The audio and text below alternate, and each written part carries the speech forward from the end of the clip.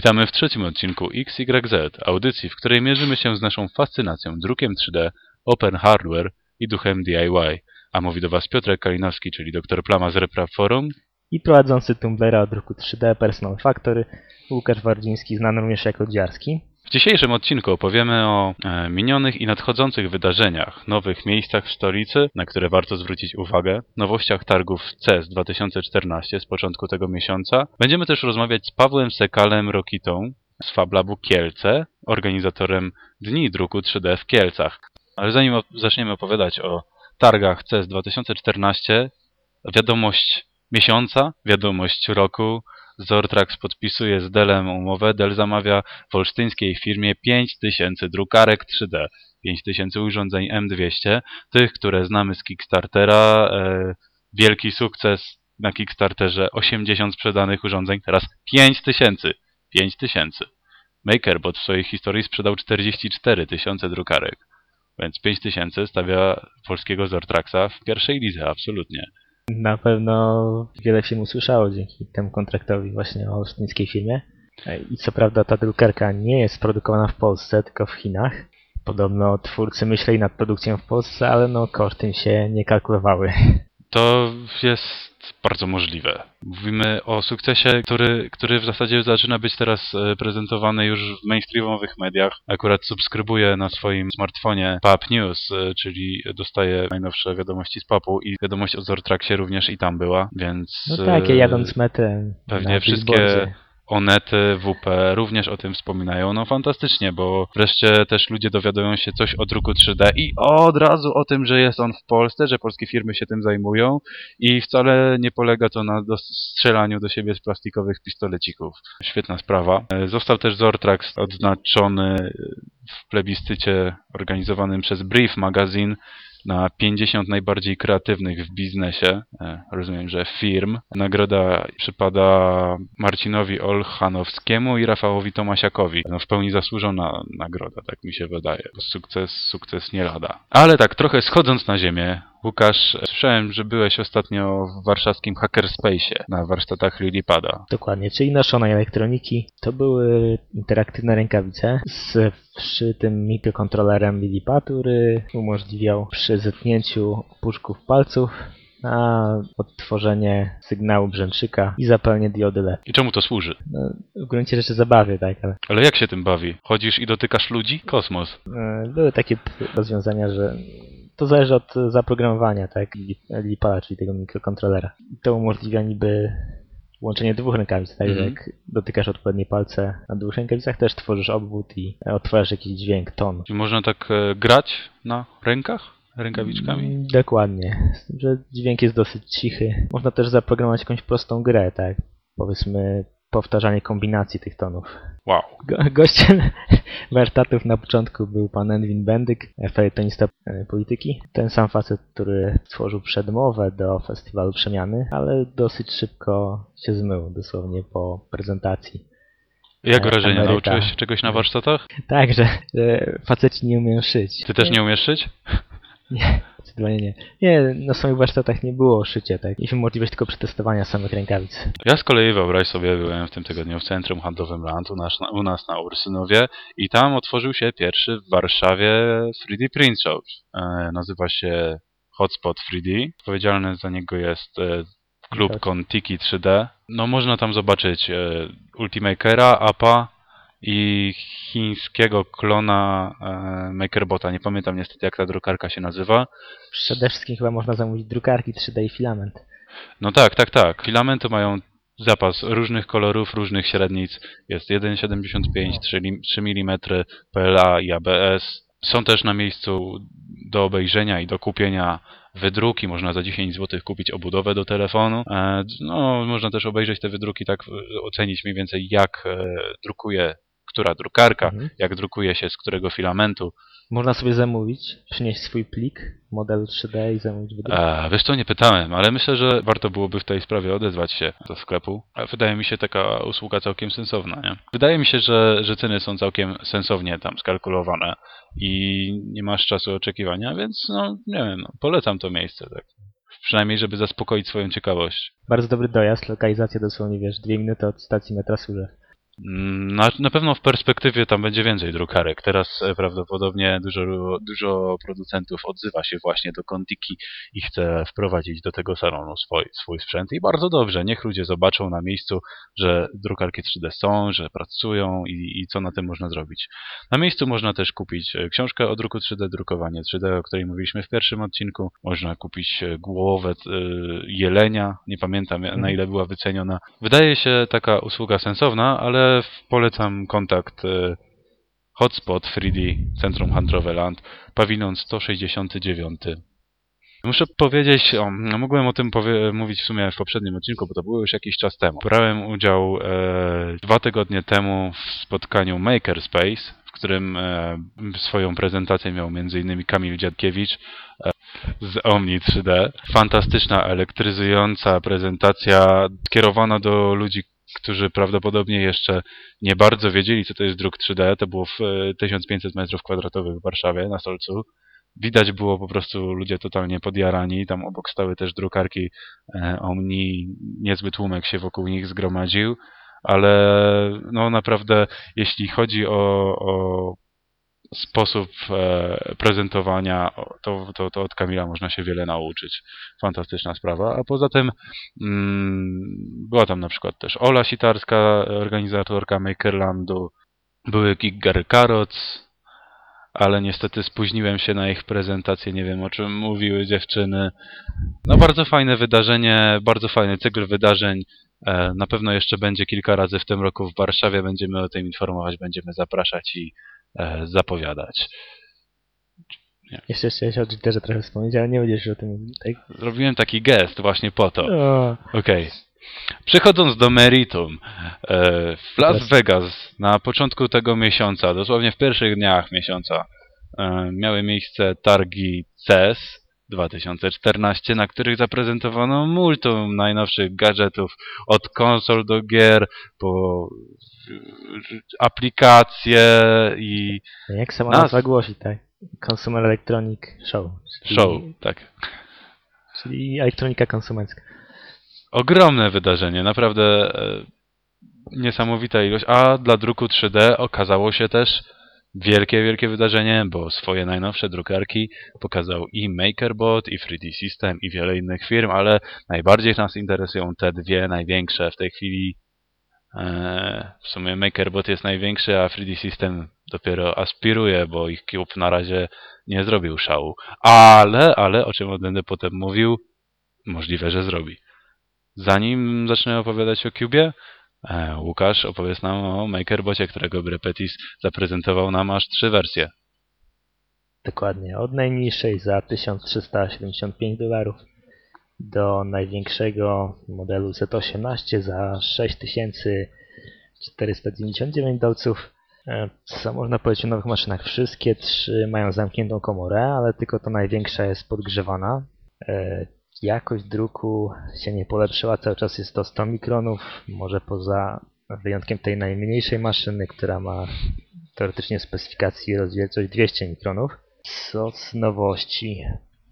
Na pewno jakąś nowością są kamerki umieszczone w rogu każdej z drukarek, które umożliwiają nagrywanie wydruku. Fajny gadżet. Bardzo fajny, w sumie przydatny. Można za pomocą aplikacji Androida podglądać sobie postęp druku poszczególnych modeli. Przede wszystkim za pomocą aplikacji na iOS-a, bo nie wiem, czy zauważyłeś, że MakerBot wypuszcza swoje apki dużo wcześniej na sprzęt Apple'a niż na Androidy. Tutaj nie wspomniałem na co, no. W każdym razie jest aplikacja i system chmury, tak? Dzięki czemu możesz, nie wiem, nawet chyba z chmury wgrywać modele. Czy jest ułatwiony dostęp do drukarki? Ułatwiona obsługa wydruku? Co jeszcze? Podobno łatwy do wymiany ekstruder nowej konstrukcji. Jest w pełni metalowy. System montowania szpuli też jest dosyć wygodny. Powiększyło się pole robocze w replikatorze tym średnim, tak, za $2899 i jest podobno o 11% większa od poprzednika. Aha, no i zwiększyła się liczba metod na wgrywanie plików obiektów 3D do samej drukarki. Można to robić również za pomocą klucza USB, przez Wi-Fi, przez kabel ethernetowy. Co tam jeszcze z nowości? No, To jest... następca replikatora 2 ma na przykład pełnokolorowy ekran. Tak? Kolorowy na ekran ma? Tak, na którym możesz Wow! podejrzeć model. Czyli gadżet. A dlaczego on drukuje tylko z PL-a? Jak myślisz? No bo takie jest wszędzie tutaj zapodawana taka informacja, że replikator został zbudowany pod PLA, tak, pod drukowanie PLA. Dlaczego drukarka z zamkniętą komorą nawet nie próbuje drukować w ABS-ie? Aha. Fabelu spekulował, że tam Stratosys ma inne drukarki skierowane do firm, które potrafią drukować również z ABS-u i dlatego, ale naprawdę nie mam pojęcia. No to, na pewno to wydaje się takie ten w miarę system, logiczne, chociaż drukować też z ABS-em. No i w tej chwili można zamawiać już tego replikatora 5. iteracji. Replikator mini, replikator Z18, tak się nazywa to wielkie bydle. Jeszcze dopiero w połowie roku mają wejść na rynek. Czy na wiosnę podobno. Aha. No to jeszcze kawał czasu, już śnieg stopnieje. No ale okej, ładne maszynki, fajne, tylko że drogie w porównaniu do konkurencyjnego Cuba 3D, który został zaprezentowany również na tych samych targach przez 3D Systems i kosztuje $1000. Znacznie mniej. Prawie 3-krotnie mniej niż flagowy MakerBot. A drukuje nie tylko z PLA, drukuje również z ABS-u. No, system 2 dysz, tak? W tej rozbudowanej wersji przynajmniej. Tak, 2 hotenty chyba są. Aha, to by tłumaczyło, dlaczego może drukować 2 materiałami w tym samym czasie. Tego nie mogłem zrozumieć, czytając specyfikację. A więc ta bardziej zaawansowana wersja, ale ona kosztuje ponad $1000, może drukować 2 materiałami, ma 2 dysze. Ale wracając do tematu, jeśli chodzi o design, prezentuje się na pewno dużo fajniej niż poprzednia iteracja Cuba. Tym razem wygląd jest inspirowany portugalską drukarką Freebie, która rzeczywiście była bardzo ładna. Wszyscy zwracali uwagę, że jest taka elegancka, fajna. Tutaj 3D Systems sięgnął po fajny wzorzec. Tylko pozostaje pytanie, czy wiesz, w dłuższej eksploatacji droższy nie będzie Cube jednak, ponieważ filamenty są w kasetach i na pewno będą droższe niż filament, który może być stosowany w MakerBotach. Niekoniecznie firmy MakerBot. Tak, oczywiście każdą informację można przedstawić w bardzo pesymistyczny i w bardzo optymistyczny sposób. 3D Systems mówi o tym tak, że teraz wymiana filamentu w drukarce 3D będzie łatwiejsza niż wymiana kartridża w drukarce 2D. To jest ładny sposób przedstawienia tej informacji, a prawda jest taka, że zamiast kupować filament na kilogramy i na metry, będziemy kupować na kartridże, to znaczy my, użytkownicy Cube, czyli w sumie nie my, ale może kiedyś. Czyli ten model biznesowy z druku 2D zaczyna przychodzić, tak? Czyli kupujemy na nią drukarkę, a potem zaczynamy do niej kupować coraz droższe czy drogie filamenty. Jeszcze za chwileczkę w tych zasobnikach, w szpulach pojawią się specjalne chipy i tylko oryginalne szpule będą dobrze współpracowały z drukarkami. Ale okej, jest to po prostu jakiś model biznesowy. Czy się przyjmie, czy nie przyjmie, to się okaże. Zastanawiam się, na ile dobrze ta drukarka będzie działała w ABS-ie, bo nie ma zamkniętej komory, tak? To jest taka brama, nie wiem jak to opisać. No, jest zamknięta z 2 stron i otwarta z 2 stron. Na pewno gorzej niż Z18 MakerBota. No, to na pewno. Ale boję się, że gdyby MakerBota na przykład tego nawet mini, przecież też jest zamknięty, załadować mu ABS, to będzie drukował lepiej niż Cube. Ale to już tak naprawdę spekulacja. Okaże się. Pole robocze 6x6x6 cali. Nieduże, ale w tak przystępnej cenie spoko, ok. Również szeroka obsługa z aplikacji mobilnych. 3D Systems zaprezentowało też zestaw aplikacji mobilnych, podobnie jak u MakerBota, upraszczających dostęp do drukarek Cube 3, pozwalających łatwo dzielić się wydrukami i generalnie robiących większą zabawę z drukowania. Poza tym bardzo duże zamieszanie zrobiła drukarka ChefJet, a w zasadzie 2 drukarki ChefJet, bo są to 2 wersje drukarki, która drukuje z cukru i różnych innych jadalnych materiałów, typu jakaś pianka.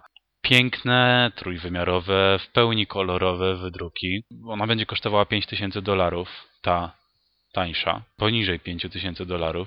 tańsza robi wydruki monochromatyczne, czyli dwukolorowe. Możemy sobie zrobić, skustomizować, tak? Czyli wymyślić własny kształt kostek cukru, jakieś pianeczki, różne takie rzeczy. Czekolada też, nie ma sprawy. Nawet nie zastanawiam się nad zastosowaniami tej technologii. Ona jest po prostu świetna. Pole robocze 8x8 cali i 6 w pionie. W tej drukarce ChefJet Pro, która będzie kosztowała prawie 2 razy więcej, nieco poniżej $10,000, pole 10x14x8, czyli już sporo więcej. Aha, to a już... jaka jest podstawowa różnica między tą wersją Pro a podstawową? Podstawowa różnica polega na tym, że drukarka 3D ChefJet Pro drukuje w pełnym kolorze. Mhm. Czyli no już pełen obłęd, nie?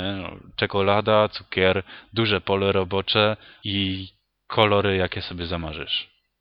Chciałbym zobaczyć filmik z pracy tej drukarki tak naprawdę, bo efekty jej działania są no, powalające. Poza dosyć tanią, czy naprawdę tanią drukarką kierowaną do przeciętnego użytkownika, mają też 3D Systems na swoim stanowisku przyciągnęło tłumy z drukarką do cukru, czy do słodyczy, tak, nie tylko do cukru. A poza tym prezentowało również niezwykły rodzaj pada, myszki do sterowania drukiem 3D, do rzeźbienia czy projektowania modeli 3D. To się nazywa 3D Systems Touch i wygląda dosyć dziwnie. Bardzo ciężko jest to odpisać. No jest to rodzaj takiego joysticka. Zawieszonego na jakby żurawiu, tak jakby sięgniku, nie wiem. Tak, tutaj mamy jedno jakieś łożysko kulowe, dwa jakieś jeszcze inne. Naprawdę ciężko jest sobie wyobrazić, jak to wszystko będzie razem pracowało, ale mamy 6 stopni swobody, sterowanie USB 2.0, podłączenie przez USB 2.0, kilka wersji. Jeśli dobrze rozumiem, będzie to od 366 euro w górę do 500 euro, w zależności od wersji. Czyli dosyć sporo, że profesjonalne narzędzie, które przeciętny taki użytkownik, czy użytkownik domowy, chyba nie jest tutaj targetem, ale spoko, no, takie narzędzie może być naprawdę ciekawe. Ciągle próbuję sobie wyobrazić, jak wygląda praca na takiej myszce. Ale bardzo fajnie, że ludzie z 3D Systems pracują nad rozwiązaniami nie tylko dotyczącymi bezpośrednio druku 3D. Prezentowali też na swoim stanowisku skaner iSense.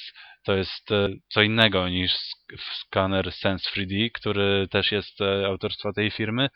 To jest adaptacja takiego skanera, która jest jakby nakładką na iPada. Zakładamy to coś na iPada i możemy już nim wtedy skanować przedmioty. Kosztuje 500 euro albo dolarów, a zaraz sprawdzimy to. $500, tak jest, $500 i będzie dostępne w drugim kwartale 2014 roku. Wygląda fajnie, no, połączenie urządzenia mobilnego ze skanerem 3D, świetna sprawa. Jak będzie działać, Aha, i zobaczymy. współpracuje tylko z drukarkami Cube? Wiesz co, wydaje mi się, że nie, bo to musieliby opracować jakiś własny format tak Bo naprawdę. właśnie zależy od tego, w jakim formacie zapisujesz plik. Jeżeli tylko w otwieranym przez drukarki Cube, tam o programie Cubify, oprogramowanie Cubify, to... Nie, mi się wydaje, że to będzie dosyć łatwe do zaadaptowania, nawet jeżeli będą próby jakieś ograniczenia funkcjonalności tego tylko do urządzeń 3D Systems, to nie trudno będzie to zhakować. Cena dosyć wysoka, tak mi się wydaje, ale może się mylę, bo tak naprawdę zobaczymy, jak to wszystko będzie działało. No. W pełni funkcjonalny skaner 3D montowany na iPadzie. Świetna sprawa, świetny pomysł. Naprawdę bardzo mi się to podoba. Jakie inne urządzenia mogliśmy zobaczyć na CS? Już nie tak bezpośrednio związane z drukiem 3D. Czekaj, była jeszcze drukarka Da Vinci. Dokładnie. To chyba w ogóle wydarzenie CS-u, tak? Zdobyła jakąś CS 2014 Editors Award. Czyli zwróciła na siebie uwagę pomimo tego, że całą jakby wystawę druku 3D zdominowali giganci, czyli musi w niej coś być, ale tak naprawdę ja słyszałem tylko tą nazwę, Da Vinci. Mhm. Jest produkowana przez firmę XYZ Printing. Piękna nazwa, z czymś mi się dobrze kojarzy. XYZ, no. Musimy ich pozwać. Taką cechą wyróżniającą tą drukarkę jest cena, tak? Kosztuje tylko $499. Ma co prawda zamkniętą komorę, ale tutaj są takie uchwyty, nie wiem czy to na zdjęciu może lepiej widać, które otworzę sobie, poczekaj. niwelują tą hermetyczność zamknięcia. No to jest drukarka typu plug and play, więc nie musisz niczego składać, za bardzo się znać na druku 3D. Drukarka plug and play za $500? Dokładnie, czyli jest konkurentem MakerBota i Chyba Cuba. no, w sumie w tej cenie to jest konkurentem Bakaniera. Tylko pytanie, czy to jest projekt, czy to jest produkt, czy to można kupić? Tajwańczycy, tak. Pod koniec roku chyba Tego będzie roku? dostępna. Tak, tak. Pod koniec roku 2014? Przecież wtedy każdy już będzie miał kilka drukarek 3D w domu. Okej, co tam jeszcze ją wyrówna Oj. spośród... Na pewno dosyć duży rozmiar pola roboczego, to jest 20 na 20 na 20 cm. Można się komunikować za pomocą chmur z tą drukarką. W chmurze też ma być 1000 modeli wstawionych tam, Czyli i uruchamiają udostępnianych własny za serwis darmo. z modelami? Na to wygląda. Mhm. Aha, jest na razie dostępnych tylko 12 kolorów kartridży z filamentem. I to, co ciekawe, nie PLA, tylko ABS-em. No ale jak mówimy o perspektywie jeszcze, że wiesz, za 12 miesięcy prawie, to myślę, że filament to jest najmniejszy problem. Aha. Na pewno jest przewidywana druga wersja z 2 dyszami, dwoma hotentami. Przewidywana wersja z 2 dyszami, to można tak przy każdej drukarce powiedzieć. W sumie niczym innym się nie wyrównia. No. O jest, dokładnie. 2014 CES Editor's Choice Award. Editor's Choice Award, czyli co? Czyli kim są ci edytorzy?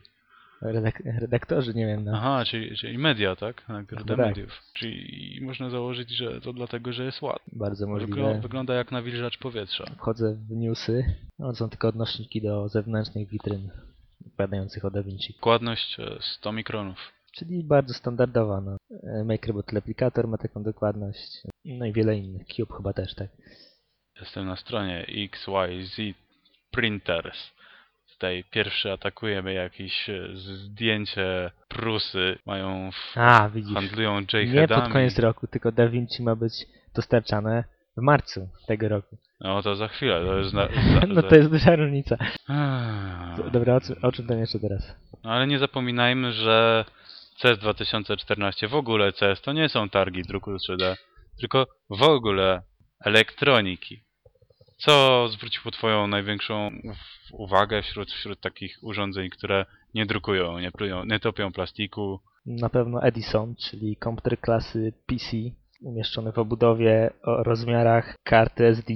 Karty SD? Tak, bardzo małych. W ogóle sam projekt powstał przez to, że Intel chce wejść mocno w branżę noszonej elektroniki. Przyznaj, że posiadanie komputera o tak małych rozmiarach jest Ale poczekaj, po innowacyjne. kolei. Komputer autorstwa, nazywa się Edison, tak? Jest autorstwa Intela i ma rozmiar karty SD, czy to w ogóle jest karta SD? Ma rozmiar karty SD, no. A można go wsadzić do gniazda SD? Tak, to można wsadzić do slotu kartę SD. Nursery 2.0, czyli urządzenie, które wpina się jakoś do ubranka noszonego przez niemowlaka i jeżeli niemowlę jakoś wyjątkowo intensywnie się porusza, to znaczy, że to urządzenie komunikuje się jakoś z podgrzewaczem do mleka, który podgrzewa mleko. I wystarczy, że i alarmuje ciebie, tak? Na przykład wysyła ci wiadomość, że właśnie twoje dziecko zgłodniało i pora na karmienie. Okej. Nie, ale wiesz, fajne. ma wiele innych zastosowań, które są bardziej praktyczne, tak? Włączanie, wyłączanie świateł, po wejściu do pomieszczenia, nie wiem, właśnie automatyczne robienie zdjęć, po wykryciu ruchu. No ale też na No i w przykład ogóle- jestem sobie w stanie wyobrazić, że w połączeniu z opaską komunikującą się z komputerem przez Bluetooth na przykład może robić za świetny, no nie wiem, czy na przykład z MP3 albo z jakimś zegarkiem z wyświetlaczem albo ze smartfonem. To może być świetny monitor na przykład pracy serca dla sportowców. Nie tylko, właśnie jednocześnie też z mobilny i jakimiś zaawansowany wadami, technologicznie. Tak, serca i tak dalej. Tutaj bym się tym pobawił trochę, ale chyba poczekam Jest aż... cała grupa urządzeń tego typu, tak? Fuel Band, czy Fitbit, czyli takie czujniki, które mierzą twój puls podczas biegania, liczbę wykonanych kroków, dystans i od razu wrzucają to, nie wiem, na Twittera. Albo do aplikacji, która mierzy twoje osiągnięcia w czasie, tak? Nie, naprawdę to moim zdaniem jest bardzo fajne. To się łączy w ogóle z całą ideą Internet of Things, tak? Żeby przedmioty kontaktowały się z siecią i jakieś czujniki, które są zamontowane w tych przedmiotach, wysyłały te informacje do jakiegoś centralnego serwera, który je analizuje i dostosowuje. Na przykład zużycie świateł w mieście. To jest teoretycznie bardzo przyszłościowa sprawa, no pozwala na oszczędzanie energii, tak, dostosowanie całych systemów, tak, usprawnianie ich. Parametry techniczne 400 MHz, procesor Intela, o niskim zużyciu energii, łączność przez Wi-Fi albo Bluetooth. Dwurdzeniowy procesor Quark SoC. To wszystko pracuje na Linuxie, oprócz Wi-Fi jest jeszcze Bluetooth. Wow, Aha, i tutaj Intel nawet stworzył coś w rodzaju App Store, tak, sklepu z aplikacjami. Specjalnie dla Edisona. Czyli czekamy, aż to się trochę zadomowi na rynku i aż pojawią się jakieś ciekawe zastosowania, ale ogólnie wow. Tutaj wrzuciłeś ten artykuł z wajsuskiego Motherboard i jestem zafascynowany pozostałymi rzeczami, które są tutaj wymienione. Oczywiście jest 3D Printer for Food, o tym już mówiliśmy. Smart Monitor, no to mniej więcej wiadomo co to jest. Ale nadal nic nie wiesz o Li-Fi, prawda? Nie wiem co to jest Li-Fi. Właśnie, no to może rozwiniemy skrót. To oznacza Light Fidelity. Dalej mi to nic nie mówi. Samo słowo Fidelity oznacza trwały. Tak? Poczekaj. A nie szczęśliwy? Wierność, nie. Czyli w sumie dokładność, no. A jest to VLC, czyli Visible Light Communication, umożliwiająca przesyłanie danych przez diody LED. Jak to? I nie byłoby zainteresowania tą technologią, gdyby nie dwie fantastyczne jej cechy. Gwarantuje stałą prędkość i bezpieczeństwo transmisji tych danych. Nie można w zasadzie jej skakować. Jak można zhakować diody LED? Ale jak można nimi przesyłać dane? Ej! VMAX, czy tam Wi-Fi i Bluetooth. Właśnie jeśli o to chodzi. No i Telekom są bardzo zainteresowane tą technologią. Zapotrzebowanie rynku na rok 2018 jest przewidywane na 6 miliardów dolarów i 82% wzrost w porównaniu do 2013 roku. To jest w przeciwieństwie do potrzebnych fal wykorzystywanych przez jakąś technologię FSO, Free Space Optics, która jest jeszcze inną technologią, o której nic nie wiem. FSO to mi się kojarzy z żeraniem. Tak, i oczywiście to jest przewidywane wykorzystywanie tego w smartfonach, czytnikach, e-readers, sensorach. W zasadzie do każdego urządzenia z ekranem. I jeszcze bardzo świeża technologia, tak? Oni nie opanowali urządzeń, które by miały jakieś zastosowanie komercyjne. Nie umiem się tym ekscytować, bo za mało rozumiem. Wybacz. Chciałeś jeszcze powiedzieć o RealSense. Co to jest? To jest skaner 3D montowany na laptopach, ale nie tylko. Czołowe firmy, takie jak Acer, Dell, HP. Coś jak Kinect? Dokładnie. Tylko że o wiele mniejsze i z znacznie lepszą precyzją odwzorowujące. Podobno opóźnienia są minimalne. Na demie prezentacji tej technologii była pokazywana taka gra, w której twoja ręka, pokazywana przed ekranem laptopa, była wyświetlana w grze, tak? I stanowiła teren dla takich małych glutów, które po niej zasuwały. Dla małych glutów? Tak. Potworków, jakichś, nie wiem, bakterii, coś takiego. I rzeczywiście to opóźnienie było minimalne. Bardzo płynnie poruszał się obraz w tej grze. Czyli to może znaleźć zastosowanie w grach, w konsolach? Myślisz, że dałoby radę napisać oprogramowanie, które zmieni to w skaner 3D? Pewnie bez problemu. Właśnie. Skoro Kinect, to czemu nie to? Jak najbardziej. Cena? Znaczy wiesz, to ma być standardowe wyposażenie w tych nowych laptopach. Żartujesz? Tak, fabrycznie, tak? Dokładnie. Nie, a co z ludźmi, którzy boją się, że NSA pokryją mu zdjęcia ich aparatami i teraz co? Zaklejają sobie obiektyw taśmą i nie mają tej technologii, albo no, ale teraz wiesz, teraz każdy będzie mógł w każdej chwili pobrać twój obraz 3D na bieżąco, wszystkiego co robisz, to straszne. Przerażające. Nie, wcale nie. Ale no, jeżeli coś, co może być skanerem 3D, miałoby być fabrycznym wyposażeniem mojego laptopa, to jestem podekscytowany. To jest fantastycznie, super. No wiesz, zawsze możesz sobie dokupić samą kamerkę. Podobno $149 będzie kosztować. Czyli około 450 zł. Jeszcze spoko, no, dużo mniej niż... Jeżeli miałaby służyć jako skaner 3D, to bardzo rozsądna cena. No, na pewno. Nawet, szczególnie, że pewnie byłaby lepsza niż taka prowizorka, o której mówiłem wcześniej. No, może to wcale nie jest prowizorka. No to co 3D Systems, tak? iSense, tak? iSense? Tak. Aha, czy to wszystko musi mieć w nazwie Sense. Okej.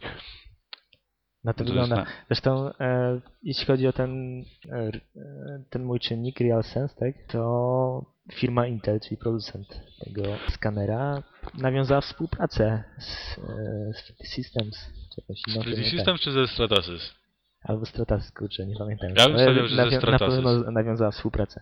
I ta technologia właśnie ma być wykorzystywana przy wydrukach 3D do skanowania dóbr. Ma zagrozić takim urządzeniom jak Leapmotion albo Kinect. Zobaczymy, czy zagrozi. A skoro już skończyliśmy nasze omówienie nowości z targów CES, to przedstawiamy Państwu wywiad, który przeprowadziliśmy z Pawłem Rokitą, Sekalem, organizatorem Dni Druku 3D w Kielcach i jednym z założycielem obok Janusza Wójcika Jaszuka, FabLabu Kiel, którego siedziba znajdować się będzie w Kieleckim Centrum Designu. Witam serdecznie w podcaście XYZ. Dzisiejszym specjalnym gościem będzie Paweł Rokita, znany na forach jako Sekal. Może zadam od razu pierwsze pytanie. Kto wpadł na pomysł FabLabu Kielce? Ty czy Jaszuk? A może obaj od zawsze o tym marzyliście? Witam wszystkich bardzo serdecznie. Jeśli chodzi o to, kto wpadł, w sumie razem był to burzą mózgów, nazwijmy, moment, w którym powstał pomysł. Już od samego początku, kiedy spotkaliśmy się, rozmawialiśmy o tym, że fajnie było mieć miejsce, w którym tam postawiliśmy może drukarkę, może maszynę CNC, inne rzeczy. Kiedy rozmawialiśmy o tym, mimo czasami przy tych rozmowach były osoby jakieś ze społeczności, okazywało się, że właśnie najlepszym pomysłem jest FabLab. Trwało to około tych 4-5 miesięcy, kiedy działaliśmy razem w druku 3D w Kielcach, kiedy wokół nas narosła ta taka ilość osób, która pozwalała na założenie stowarzyszenia, bo wszyscy wiedzą, że przynajmniej 15 osób i dobrze by było, żeby były to osoby zainteresowane tematem. No i udało nam się takie osoby zgromadzić właśnie na przestrzeni tych kilku miesięcy. No i potem już założenie było formalnością. Niestety to długo trwa w Polsce, potem te formalności też. Moje pytanie miało brzmieć, czy za nazwą FabLab Kielce kryje się zamiar stworzenia prawdziwego FabLabu? No to już się ostatnio właśnie chyba trochę wyjaśniło, że tak, absolutnie.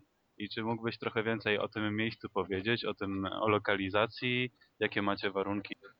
Tak, od początku marzyliśmy właśnie o tym, żeby to było miejsce, w którym będziemy mogli coś robić razem. No niestety na początku nie byliśmy w stanie wynająć czy przebić się, no ale przez to, że tak jak mówię, od jakiegoś czasu działamy w druku 3D w Kielcach i jesteśmy dość znani z tego, czy zaczęliśmy być ostatnio, pojawił się taki, w różnych miejscach żeśmy rozmawiali, ostatecznie w Institute of Design Kielce, tam udało nam się pozyskać właśnie lokal, podpisaliśmy umowę we wtorek, no i nie zwlekaliśmy też z ogłoszeniem tej radosnej informacji dla społeczności. Czyli to jest bardzo, bardzo świeża wiadomość, tak? Tak, to jest wiadomość z wtorku. Pan Janusz Knap jest tam dyrektorem, był na jednym z pokazów druku 3D, wtedy nie wiedzieliśmy, że ma takie możliwości zorganizowania nam lokalu.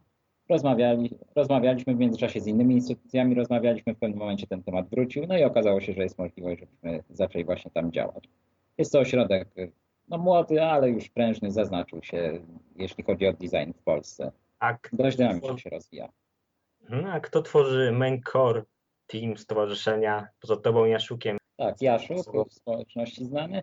Oprócz tego jest dziewczyna, która zajmuje się projektowaniem wnętrz, druga jest od wzornictwa, panią architekt nawet mamy lekarza, mamy człowieka, który zajmuje się hodowlą koni i jest bardzo zaangażowany w te wszystkie takie preekologiczne właśnie rzeczy związane z nurtem, bo jak wiadomo w FabLabach to nie tylko maszyny, ale tam różne osoby są zainteresowane też polepszaniem jakości życia. Myślę, że bardzo ciekawe środowisko nam się udało zbudować i tylko mam nadzieję, że będą się pojawiały pomysły, a potem będą dążyły do jakiegoś szczęśliwego finału czy realizacji. A czy macie wsparcie miasta, gminy, uczelni?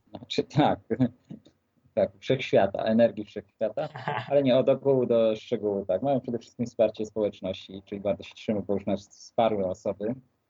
Przede wszystkim muszę podziękować Irowi, który zorganizował akcję zbiórki właśnie elementów do budowy golema. Część podarował, część inne osoby ze społeczności podarowały.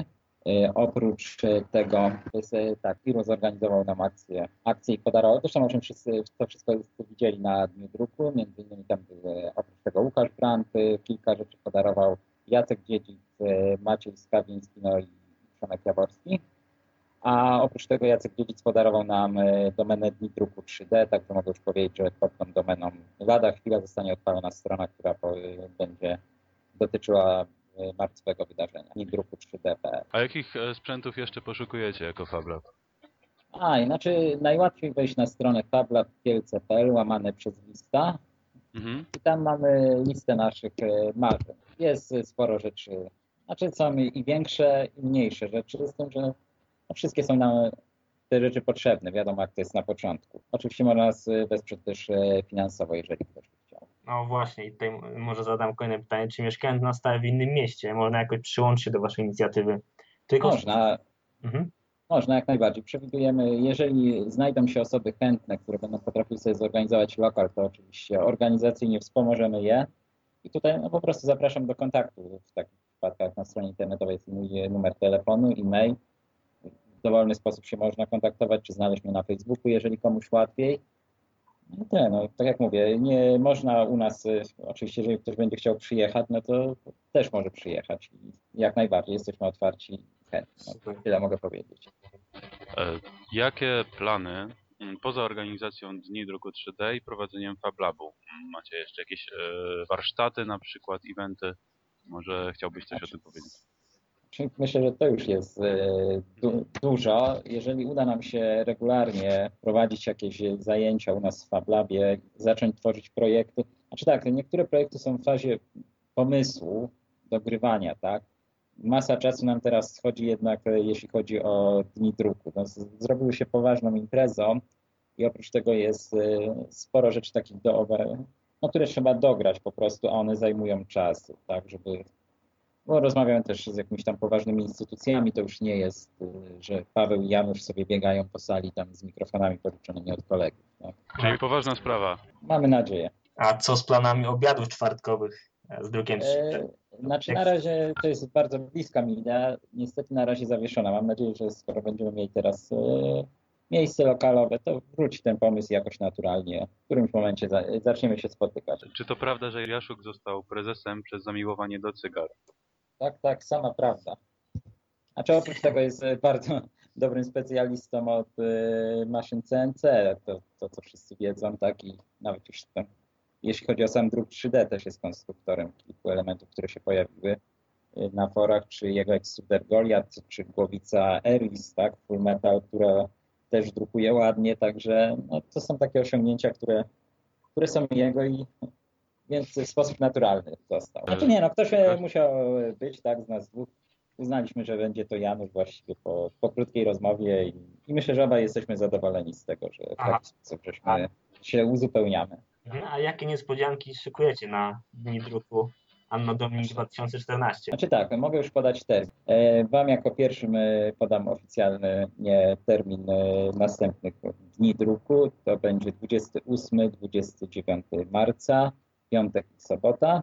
Będzie to piątek dlatego, że pierwszy dzień odbędzie się na targach Kielce na jednej z hal i będzie częścią dużych targów.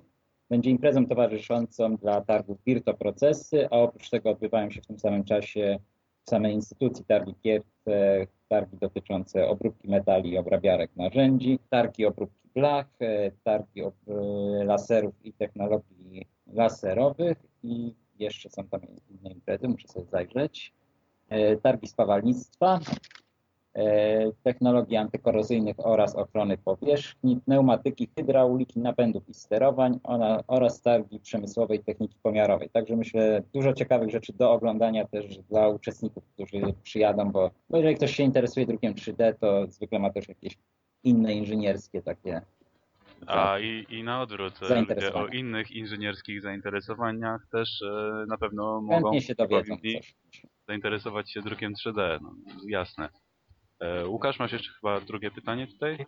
Z perspektywy minionego roku i drugiej edycji Dni Druku w Kielcach, co uważasz za największy sukces tych imprez? Tych imprez? Myślę tak, że przede wszystkim ich wielkość i to, że było, praktycznie można powiedzieć, że było to całe środowisko się spotkało, tak, na drugiej edycji, więc uważam to za bardzo duży sukces i właściwie więcej nie potrzebuję tutaj. Fajna atmosfera, fajni ludzie, fajne rozmowy. Okazało się, że trafił nam się jeszcze barka, taki prawdziwy, jakich w Polsce mi brakuje bardzo, czyli że spotykają się ludzie, nagle się okazuje, że ktoś interesuje się jedną rzeczą, ktoś interesuje się czymś drugim i może opowiedzieć innym osobom o swoich zainteresowaniach jako właśnie taka osoba zaangażowana. I to było zupełnie spontaniczne, niedzielne wykłady były, myślę, równie ciekawe jak soboty. No, z tym się zgodzę jako uczestnik. A zmieniając trochę temat, tworzycie też drukarkę Fiber 3D. Czy mógłbyś Tak? podać jakieś szczegóły techniczne, w jakiej fazie jest ten projekt? No Znaczy, wszelkie dane, jakie byś chciał tutaj.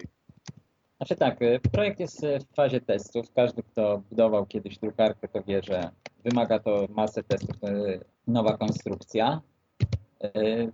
Znaczy tak, zbudowaliśmy tą drukarkę taką jakiej nam brakowało, tak? Czyli tam ona jest poprawnie mechanicznie zbudowana, tak? Czy z porządnych materiałów, ładnie wygląda. Mamy nadzieję, że będzie się łatwo ją obsługiwało też przez osobę, która się nie będzie nad tym, może nie będzie miała ochoty bardzo się wgłębiać w oprogramowanie, no po prostu, żeby łatwo, miło i przyjemnie drukowała. I była do tego ładna, estetyczna. Mhm. A Przyjemnie, żeby się używało. Jakie plany macie potem na dystrybucję tego, że będziecie, jak Znaczy będziecie tak, sprzedawać? Mhm. dziwi mnie to, że wszyscy jakoś tak planują od razu, że to będzie produkcja, tak, i wszyscy są producentami zaraz drukarek. Zabezpieczyliśmy się tak, że jest firma z Kielc, która podejmie się ewentualnie produkcji, kiedy pojawią się klienci. No, i tyle mogę na ten temat powiedzieć, a właściwie mówię, fajnie, jeżeli ktoś kupi, jakieś tam zainteresowanie widzimy, jednak nie nastawiamy się, żeby to było jakieś źródło dochodu dla Pawlaków czy dla nas. Czyli jest to drukarka stworzona na, można tak powiedzieć, póki co na potrzeby FabLabów, do drukowania w FabLabie. Znaczy na pewno ją pokażemy i już rozmawialiśmy o tym, że dokumentację jej udostępnimy, więc będzie dostępna. Po prostu, tak chcieliśmy ją zrobić. Bardziej może nie tyle na użytek, bo gdybyśmy chcieli na użytek, zbudowalibyśmy pewnie jakąś dostępną. Chcieliśmy mieć drukarkę. Myślę, że to też jest satysfakcja zbudować coś od podstaw. Tak, może nie od podstaw, ale zbudować coś, zaprojektować jakieś elementy w taki sposób, jaki by się chciało, żeby one były zaprojektowane i działały. Były też kiedyś plany z pracy nad drukarką proszkową. Czy to jest zawieszone, czy to gdzieś tam się jeszcze ciągle rozwija? Znaczy, mogę mówić, znaczy to jest amatorski też jego projekt.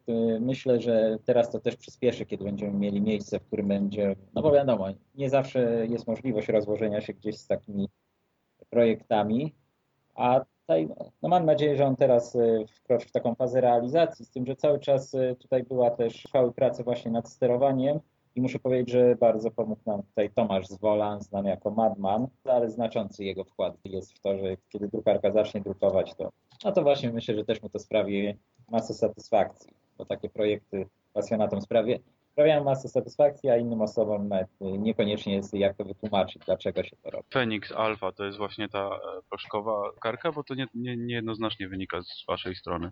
Czy to jest jeszcze jakiś inny projekt? Jaka? Phoenix to jest proszkowa.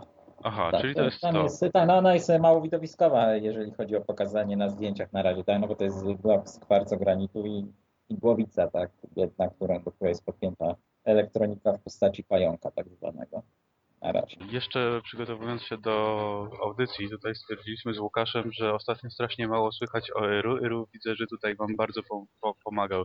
Czy możesz coś powiedzieć, co u niego słychać i na ile jest zaangażowany w wasz projekt? Projekt drukarki proszkowej nie jest, natomiast jesteśmy w kontakcie i nie chciałbym mówić za niego. Proponuję zaprosić go do następnej edycji. Mogę powiedzieć, No że na pewno będzie pracuje super gościem tutaj. Wiem, że pracuje nad jednym projektem drukarki swojego golema następnym. To myślę, że to mogę powiedzieć. I oprócz tego no ma różne pomysły, a w jakiej one są fazie zaawansowania, to mówię, nie chciałbym mówić. Tak? Nie wiem, słyszałeś o projekcie Powder Model 01? To jest taki projekt open source'owy drukarki proszkowej. Na ile Phoenix ma coś wspólnego z tym projektem? Znaczy, jeśli chodzi o dzielenie podzespołów, tego typu sprawy. Znaczy to jest ten projekt, gdzie obudowa jest przezroczysta i na Tak. czarno w takim białym proszku drukuje? Dokładnie. Tak, znaczy to jest jedyny projekt proszkowy chyba open source, który nie był szybko zdjęty z blogów. Cóż, jeśli chodzi o rozwiązania techniczne, zawsze można powiedzieć, że one są podobne i niepodobne, bo potem zaprojektowanie czegoś, żeby działało, nie klinowało się, działało sprawnie, jest trudniejsze, a sama idea jest znana, tak. W tej chwili nie pamiętam tak naprawdę dokładnie, jak ona jest zbudowana, więc jakichś takich znaczących różnic też nie podam.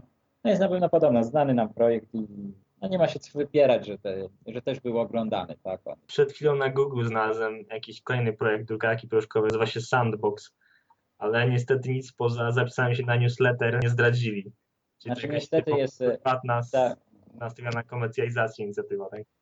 znaczy niekoniecznie, wiesz, ja podejrzewam, że czasami może być to inicjatywa firm, w cudzysłowie powiem, inicjatywa, które mają patent na ten druk, ponieważ czasami jest tak, że pojawia się jakiś pomysł, a potem bardzo szybko znika. Znaczy naprawdę, nie wiem z czego to wynika, ale było kilka takich projektów, które w sieci wyglądały obiecująco i w pewnym momencie znikały.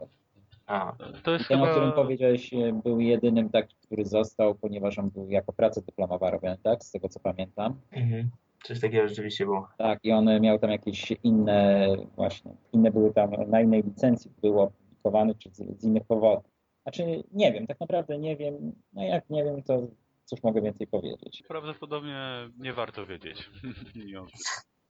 Znaczy nie, to akurat myślę, Nie no, że wiedza jest wiadomo, przydatna, No tak, ale ale nie wiadomo, ma możliwości jej zdobycia, więc nie angażuję tutaj środków, jakichś emocji czy czasu w dowiedzenie się.